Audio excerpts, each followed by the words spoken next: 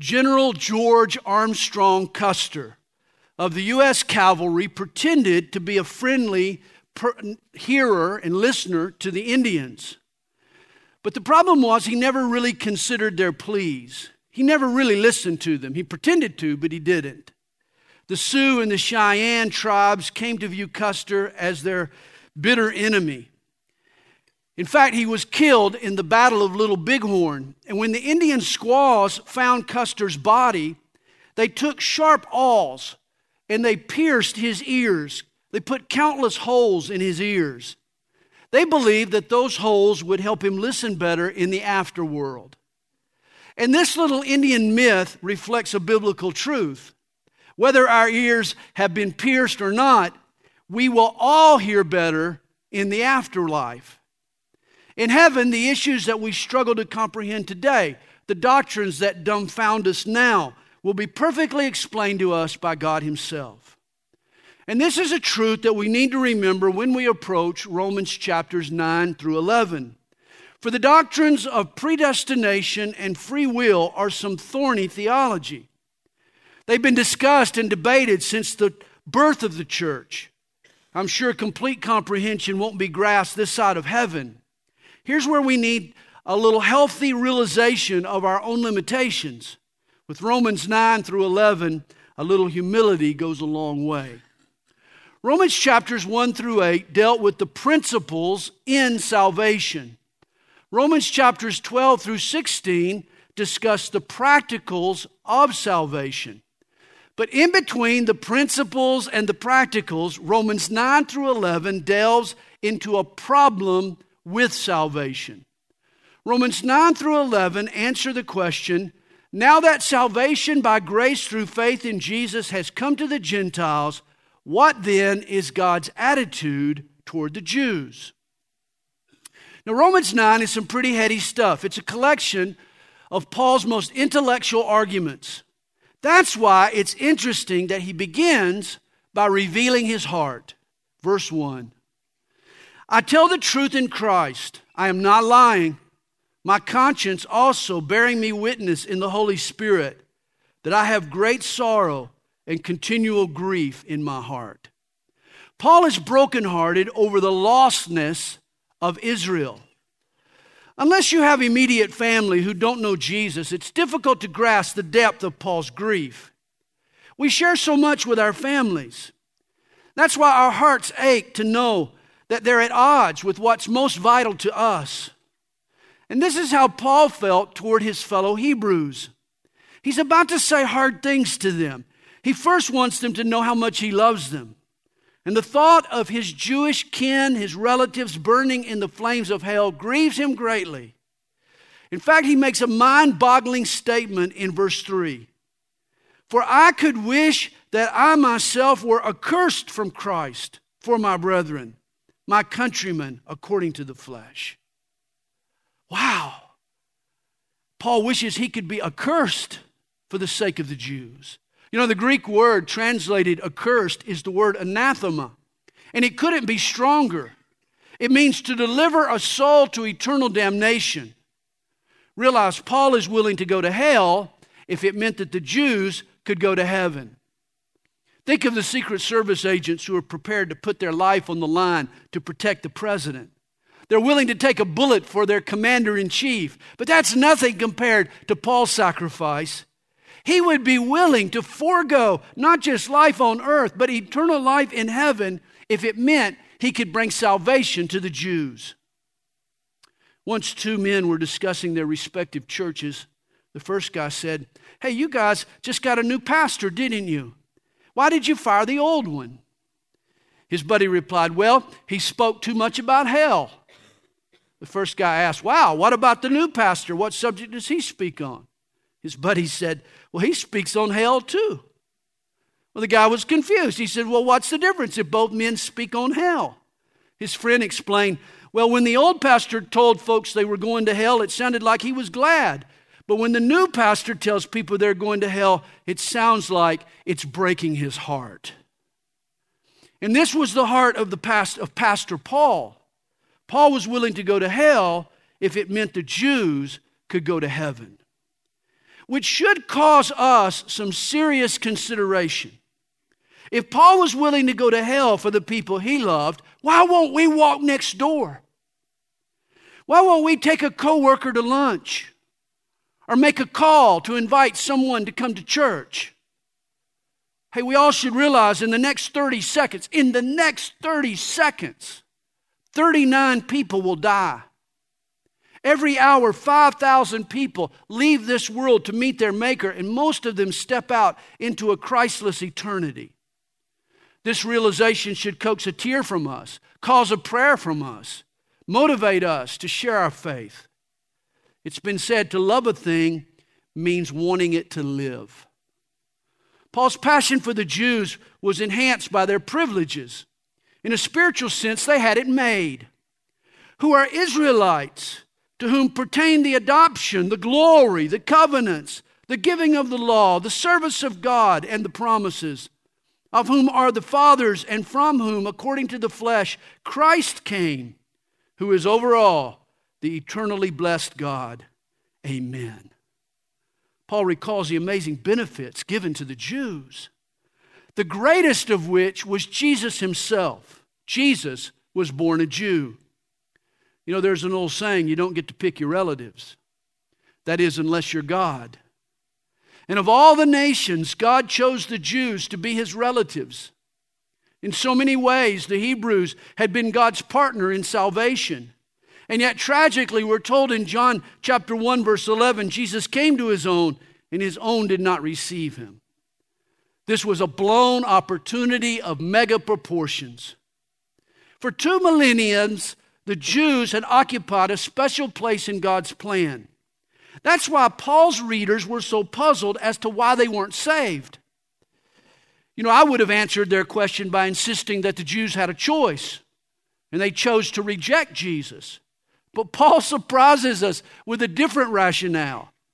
What happened to the Jews was the result of God's choice. Verse 6.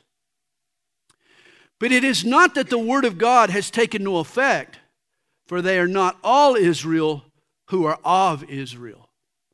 And here's Paul's first point. The Jews trusted in their bloodline to save them. But that was never enough to make them righteous. A real relationship with God is not the result of bloodline, but of belief. In God's estimation, not everyone with Jewish blood was a true Jew, that is, a true child of God. Verse 7, nor are they all children because they are of the seed of Abraham. But in Isaac your seed shall be called. That is, those who are of the children of the flesh, these are not the children of God, but the children of the promise are counted as the seed. For this is the word of promise, at this time I will come, and Sarah shall have a son. Now remember, Abraham had 2 sons. Biologically, Ishmael was his firstborn son. But spiritually speaking, God never recognized Ishmael. In Genesis chapter 22, verse 2, God told Abraham, take now your son, notice, your only son, Isaac, whom you love, and go to the land of Moriah and offer him there as a burnt offering. God called Isaac Abraham's only son. See, God's people were never just about bloodline. Pedigree was never enough. And this shocked the Jews. They figured that since they were the heirs of Abraham, they were automatically accepted by God. But not so. The other trait that Israel trusted in was their behavior. To a Jew, salvation was something due. It was a paycheck that you earned through doing good deeds. This is the error that Paul tackles next in verse 10.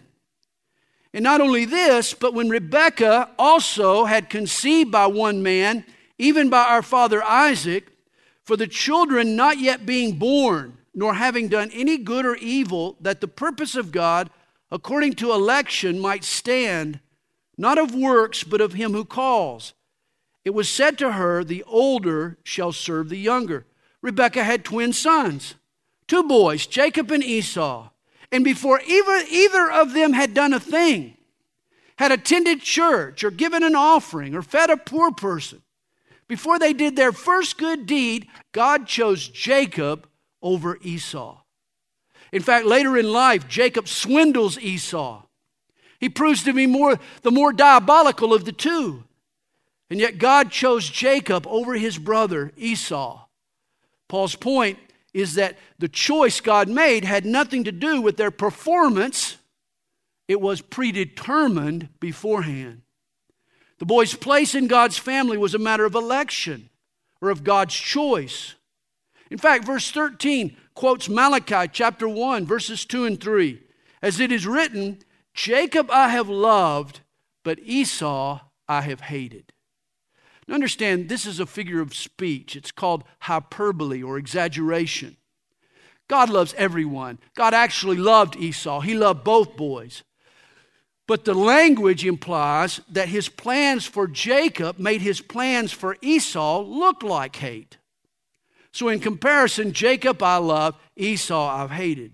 Here's the point Paul's reaching. Prior to either child, even sliding down the birth canal, or before they had lifted a hand to prove or disprove their worthiness, God elected Jacob and he rejected Esau as his chosen. God's choices are based on neither bloodline or on behavior. And here's where it gets even stickier. Ultimately, neither are God's choices based on belief. For God chose Jacob over Esau in utero, before the boys could work or have faith.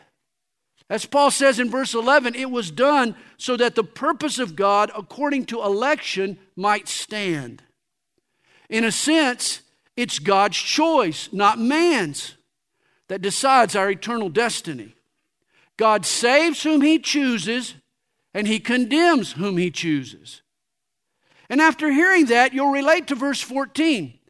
For Paul asks the question, what shall we say then? Is there unrighteousness with God? This doesn't seem fair, does it? We should be the captain of our own fate. Is God some kind of tyrant? And Paul's answer is, certainly not. Now, especially in the United States, Americans value equal opportunity. Everyone should be free to make their own choices. Of course, we get this concept from the Bible. One of the ways we were made in God's image was we were given the authority to choose our own destiny. The theologians say that man is a free moral agent. But think about this. We're quick to defend our right to choose. But what about God's right to choose? Doesn't God get a choice? You're happy that you get a choice. But doesn't God get a choice? Isn't salvation his to give in the first place? Why shouldn't God have the right and freedom to give that salvation to whomever he pleases? He's God. Well, verse 15 stresses this point. For he says to Moses, I will have mercy on whomever I will have mercy. And I will have compassion on whomever I have compassion. So then it is not of him who wills or of him who runs, but of God who shows mercy. In other words, it's up to God as to who receives his mercy. I'm afraid that because God made salvation so simple and so accessible, we assume it's our right. We forget that after 6,000 years of human history, of sordid human history, in fact, God would be perfectly just to throw us all into hell and to start over. You know, to me, it's not surprising that God hated Esau. What's surprising is that he loved Jacob, or that he loves any of us. It's astonishing that God loves you or me for that matter. You know, I once worked for a boss who on occasion allowed us to leave an hour early on Fridays, and he would pay us for the full day. But you know, it's funny, after a while we started expecting to leave early every Friday. And whenever we had to work the full day, we'd all start sucking sour grapes. Oh, this isn't fair. We lost appreciation for our boss's benevolence. We misinterpreted the boss's mercy as our right. Don't say it's not fair for God to save some folks and not save others. God doesn't owe salvation to anyone. We all deserve the flames of hell. The only reason any of us are forgiven is because God chooses to give us a gift that we seriously don't deserve. We're all glad that God has given us a choice, so why begrudge him his choice? Verse 17, for the scripture says to the Pharaoh, for this very purpose I have raised you up, that I may show my power in you, and that my name may be declared in all the earth. Therefore he has mercy on whom he wills, and whom he wills he hardens. Paul points to the Pharaoh of the Exodus as an example of a person that God chose to reject. God hardened Yul Brynner's heart. You remember this story. He hardened the Pharaoh's heart so that he could bring him down, and in doing so demonstrate his own power. Verse 19, you shall say to me then, why does he still find fault? For who has resisted his will? And Paul anticipates here a natural question. It's logical based on on the path that he's going here. How is it fair for God to harden a man's heart and then hold that man accountable for his hardness? Of course, we gain insight into this by going back to the Old Testament passage. Exodus chapter 8, verse 32 tells us that Pharaoh hardened his own heart. Understand, God's sovereignty didn't override Pharaoh's compliant and obedient heart. God stiffened a heart that was already committed to his own stubbornness. And this is the argument that I would have emphasized if I were writing this passage. If I was writing Romans chapter 9, here I would try to balance out God's election with man's responsibility. Yes, God hardens hearts, but only after the person hardens their own heart. But that's not the argument that Paul musters, for he keeps beating the drum of God's sovereignty. Verse 20. But indeed, O man, who are you to reply against God? Will the thing formed say to him who formed it, why have you made me like this? Does not the potter have power over the clay? From the same lump to make one vessel for honor and another for dishonor. Paul is clear here. The clay has no say. I mean, what right does the clay have to tell the potter what he can and cannot do? The clay has no authority. The potter has complete mastery over the clay, just like God has complete mastery over us. Paul writes, what if God, wanting to show his wrath and to make his power known, endured with much long suffering the vessels of wrath prepared for destruction, and that he might make known the riches of his glory on the vessels of mercy, which he had prepared beforehand for glory, even us whom he called, not of the Jews only, but also of the Gentiles. Now notice Paul isn't speaking dogmatically here. He's using a what-if argument. Paul isn't saying this is how it actually works. He's speaking hypothetically. What if God created the world's lost Gentiles as whipping boys? They were just created for the sole purpose of God showing off his wrath by sending them to hell. What if? Then he chose the Jews for the sole purpose of revealing his mercy and transporting them to heaven. As Paul puts it, vessels of wrath prepared for destruction and vessels of mercy prepared for glory. What if God made some for glory and some for destruction? Paul doesn't say that's what God did, but he says, what if? Of course, even if that is how God drew it up, so be it. He has that right, does he not? God can populate heaven and hell however he chooses. And finite men are not in a position to question or criticize an infinite God. What if God took you, a lump of clay, and turned you into an elegant set of china that is cherished for generations? Or what if he took you, a lump of wet clay, and made you a target for a skeet shooting competition? In other words, you were made for the sole purpose of just getting blown to smithereens, just for the fun of it. What if? Either way, it's up to God, is it not? We're just the clay. We have no right to question the purpose of our Creator. See, here's the problem. Some of us refuse to let God be God. There's a scene from the movie Rudy where Rudy wonders if he's prayed enough to get into Notre Dame. And his priest tells him, son, In 35 years of religious studies, I've come up with only two hard, incontrovertible facts. There is a God, and I am not Him. See, God does as He pleases. He answers to no one, including you and me. And we won't fully appreciate God's salvation until we first acknowledge God's ultimate sovereignty. Granted, such dominance would be scary for a lump of clay if it were not for our potter's skillful hands. And when it comes to the hands of our potter, we see in them his sacrificial scars. We know that his hands move at the impulse of a heart that beats in love for us, enough to die for us, in fact. We are more than just clay to our potter. God purchased us with the blood of His only Son. That means we're valuable to Him. And if God paid that much for us, He's not going to waste our lives. Whatever His plan is for my life, it's a good one. God loves us. Our highest good is found in the center of His will. So what does the Bible actually teach? Does it advocate God's predestination?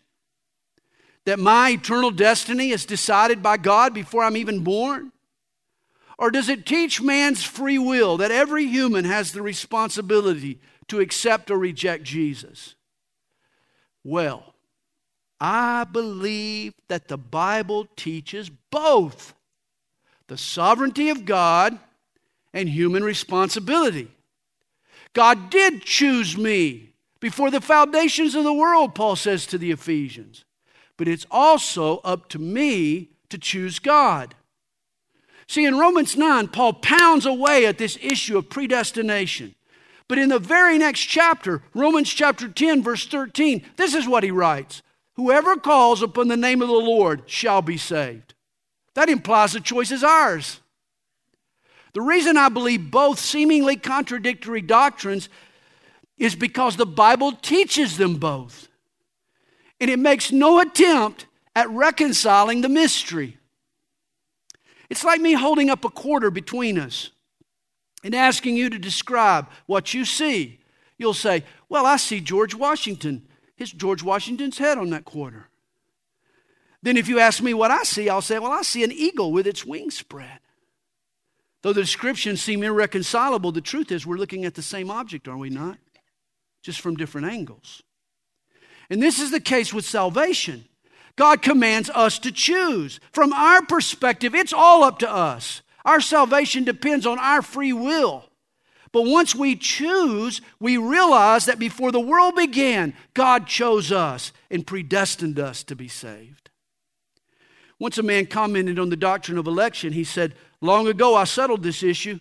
If God didn't choose me before I was born, I'm sure He wouldn't have seen anything in me to choose afterwards. Someone suggested that when we get to heaven, when we enter the gates of heaven, we'll see engraved on the gate as we approach it, whosoever will may come.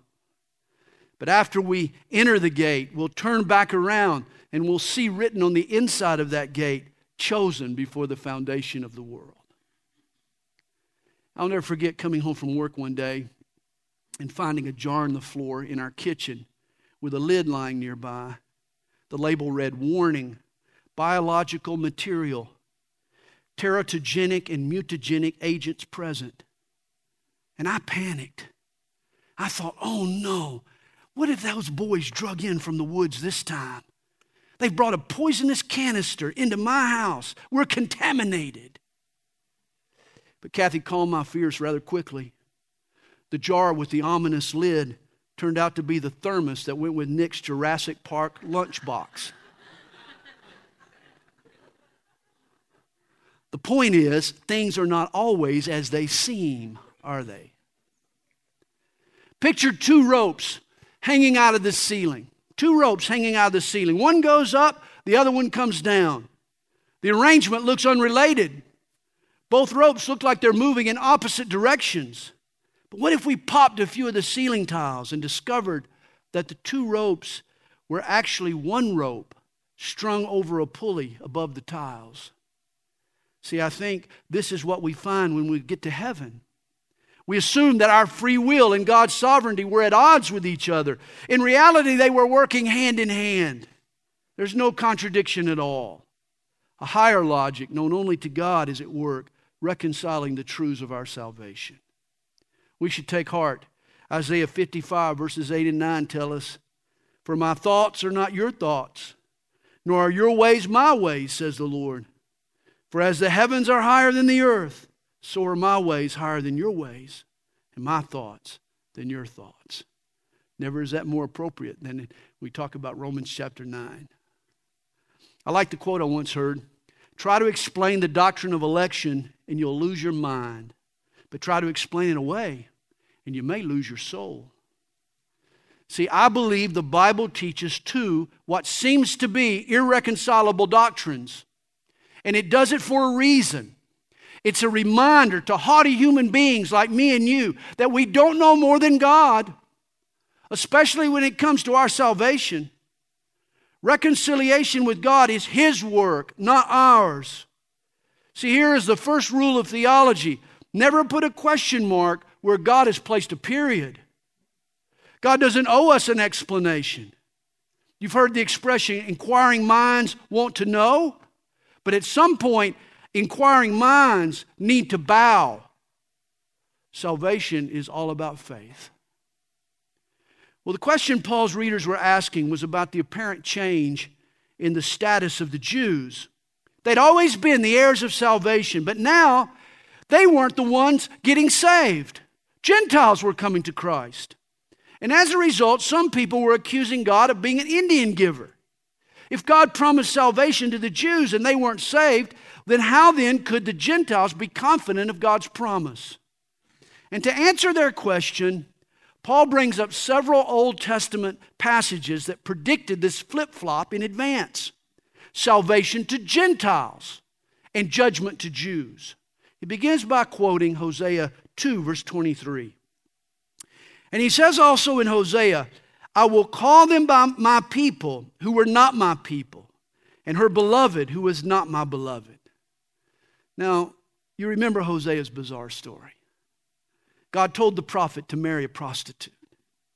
Hosea's marriage was a symbol of God's relationship with Israel. Israel had been the unfaithful bride and had chased after idols.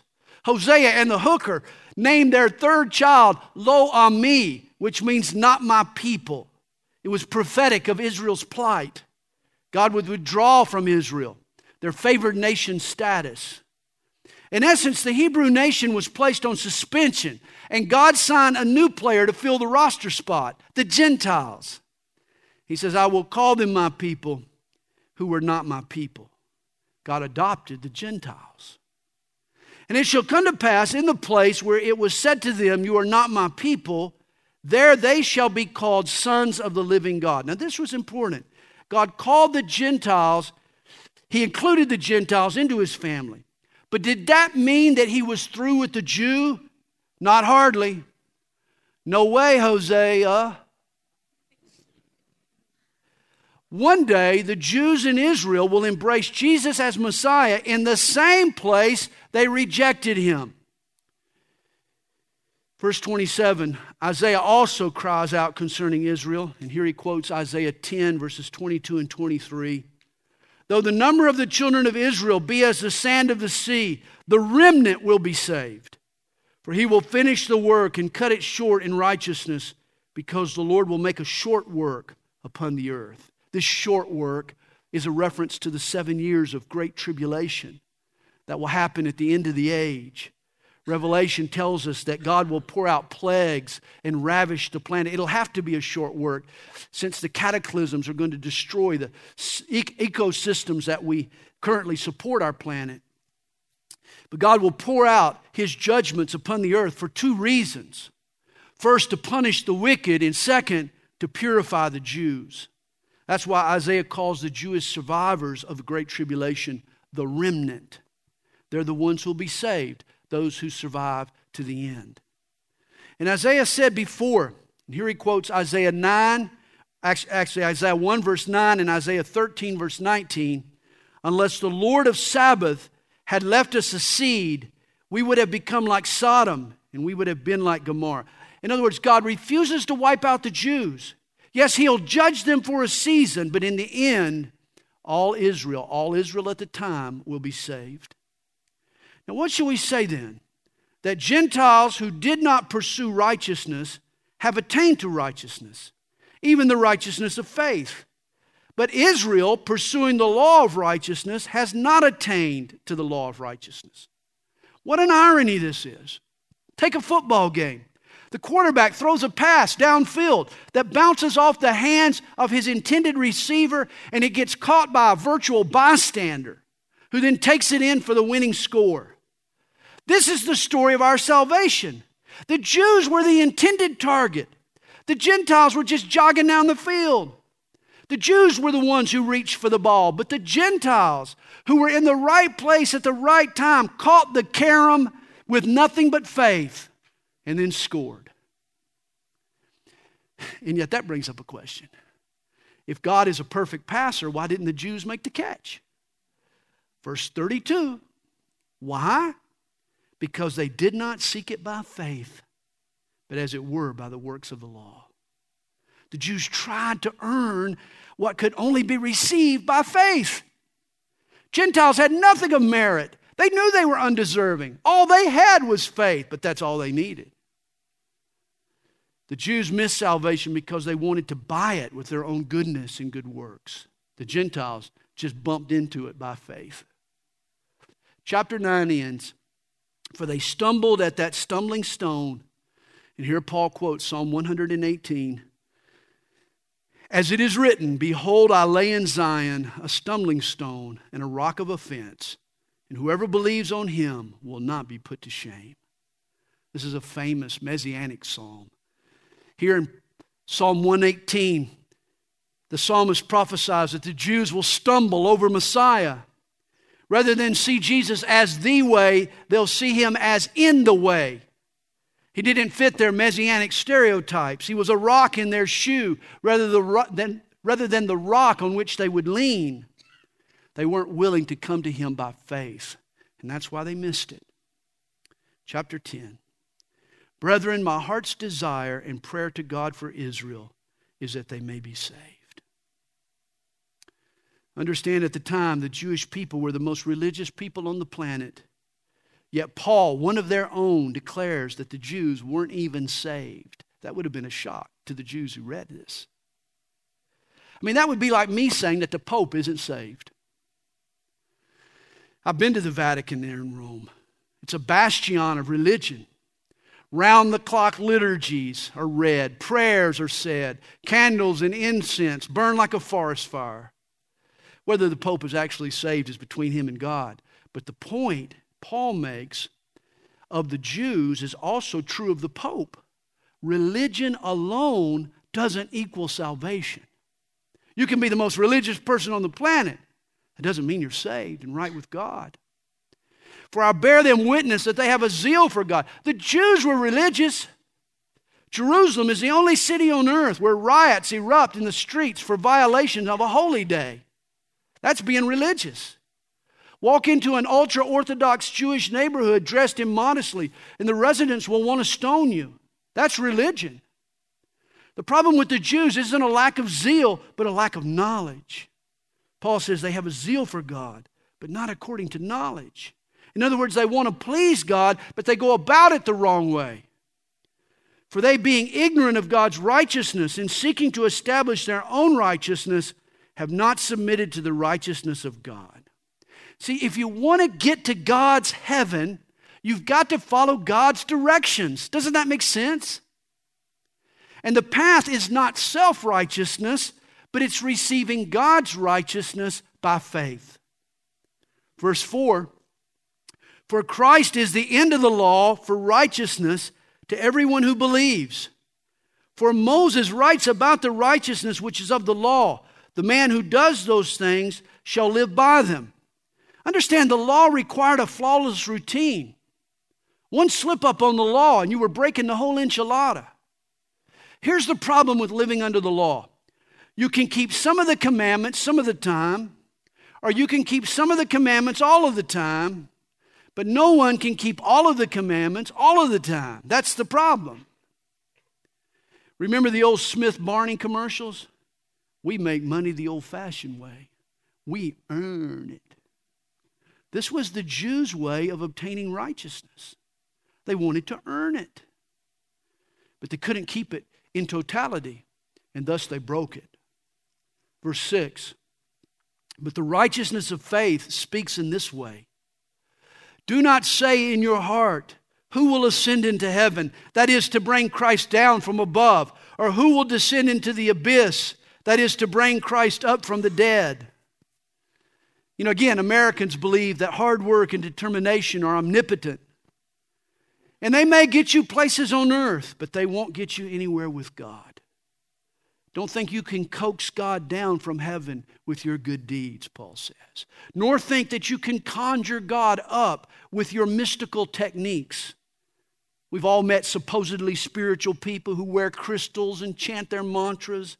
They have all sorts of little metaphysical feelers out looking for God. I have a friend who wasn't content with Christianity. He had to go deeper, always looking for something deeper.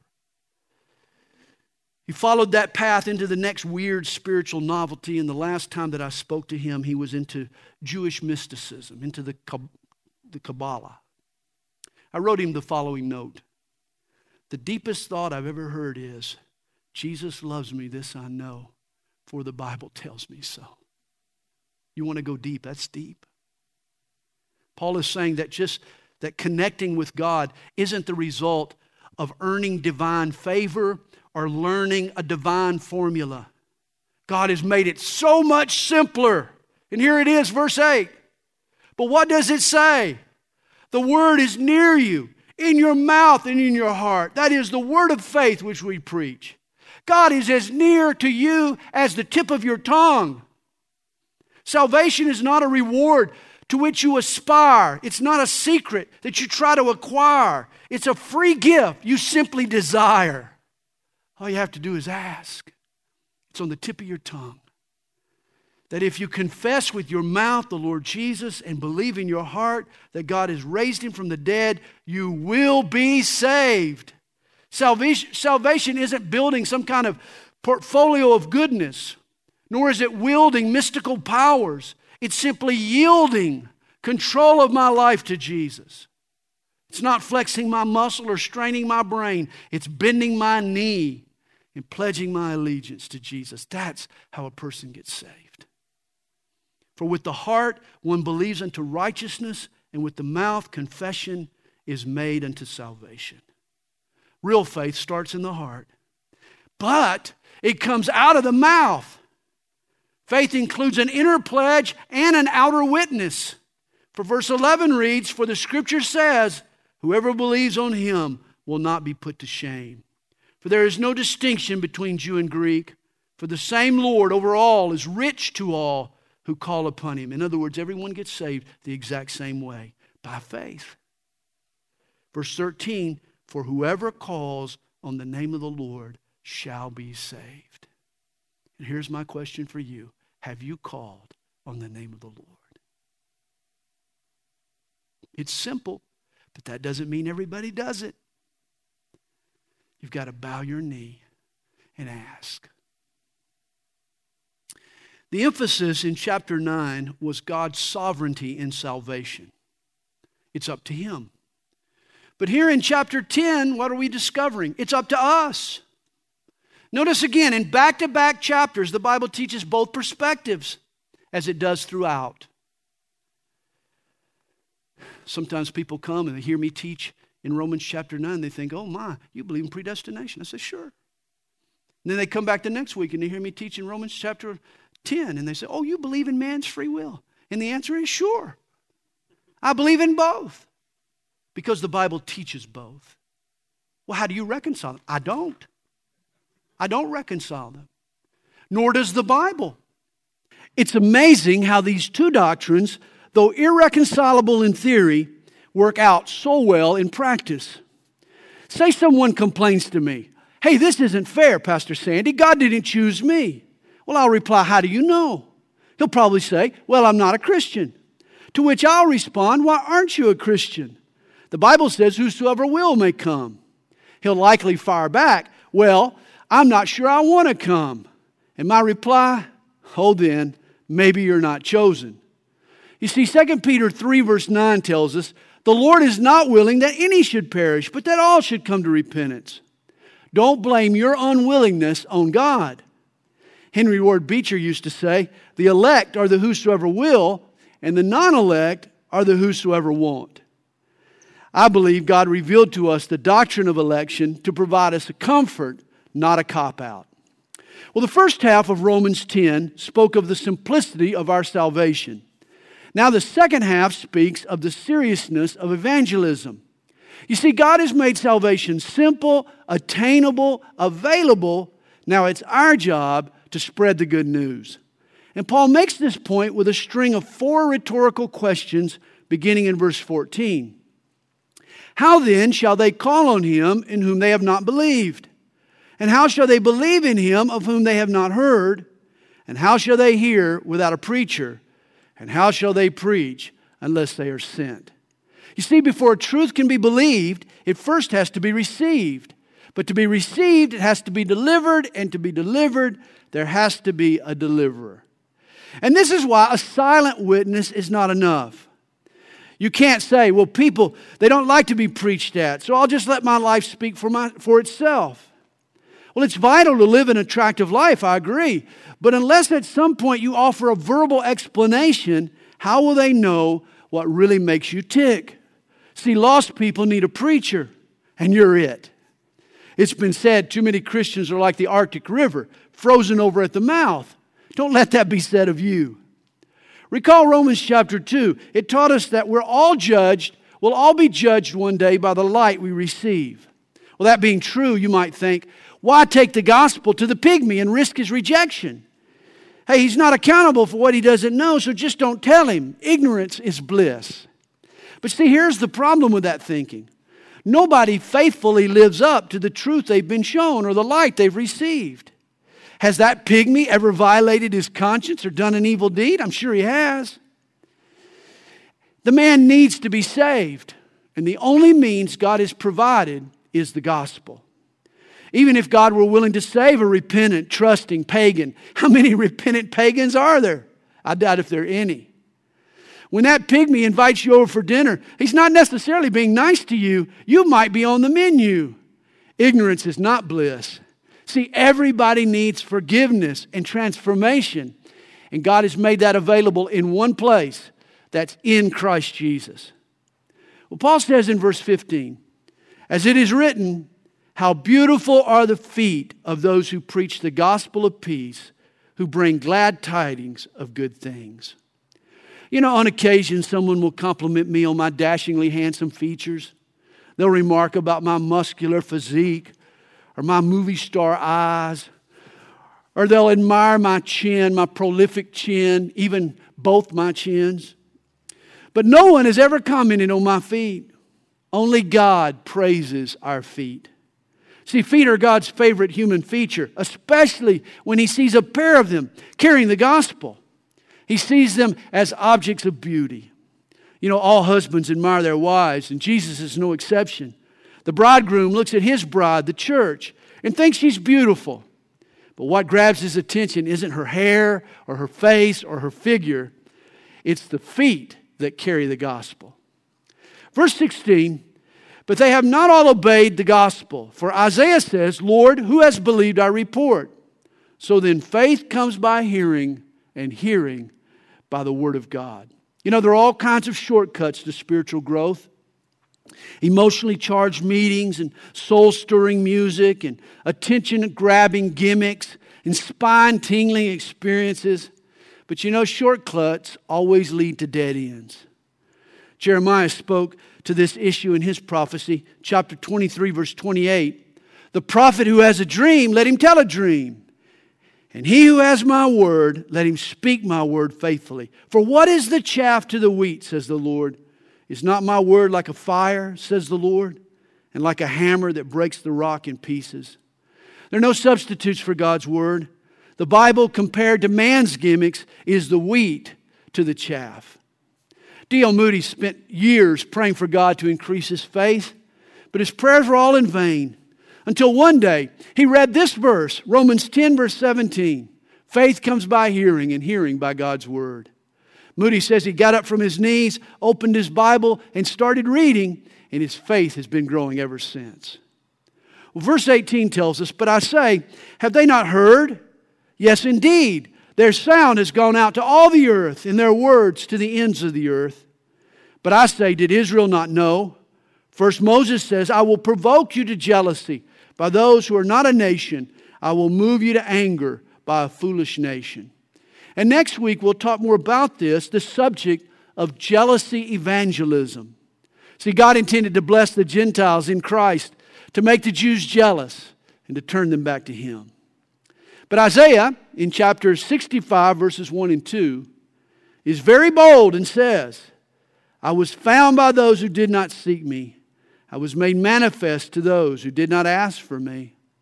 Remember, the Gentiles caught that ball off the carom. They weren't the intended target, but through faith they embraced salvation. But to Israel, he says, "All day long I have stretched out my hands to a disobedient and contrary people." All day long, God has stretched out His hands to Israel. The Jews had rejected God, but it was His desire to bring them back. Through God's constant pleadings, God called them, but they turned their backs on Him. And so, is God through with the Jews? Well, we'll answer that question in Romans chapter 11.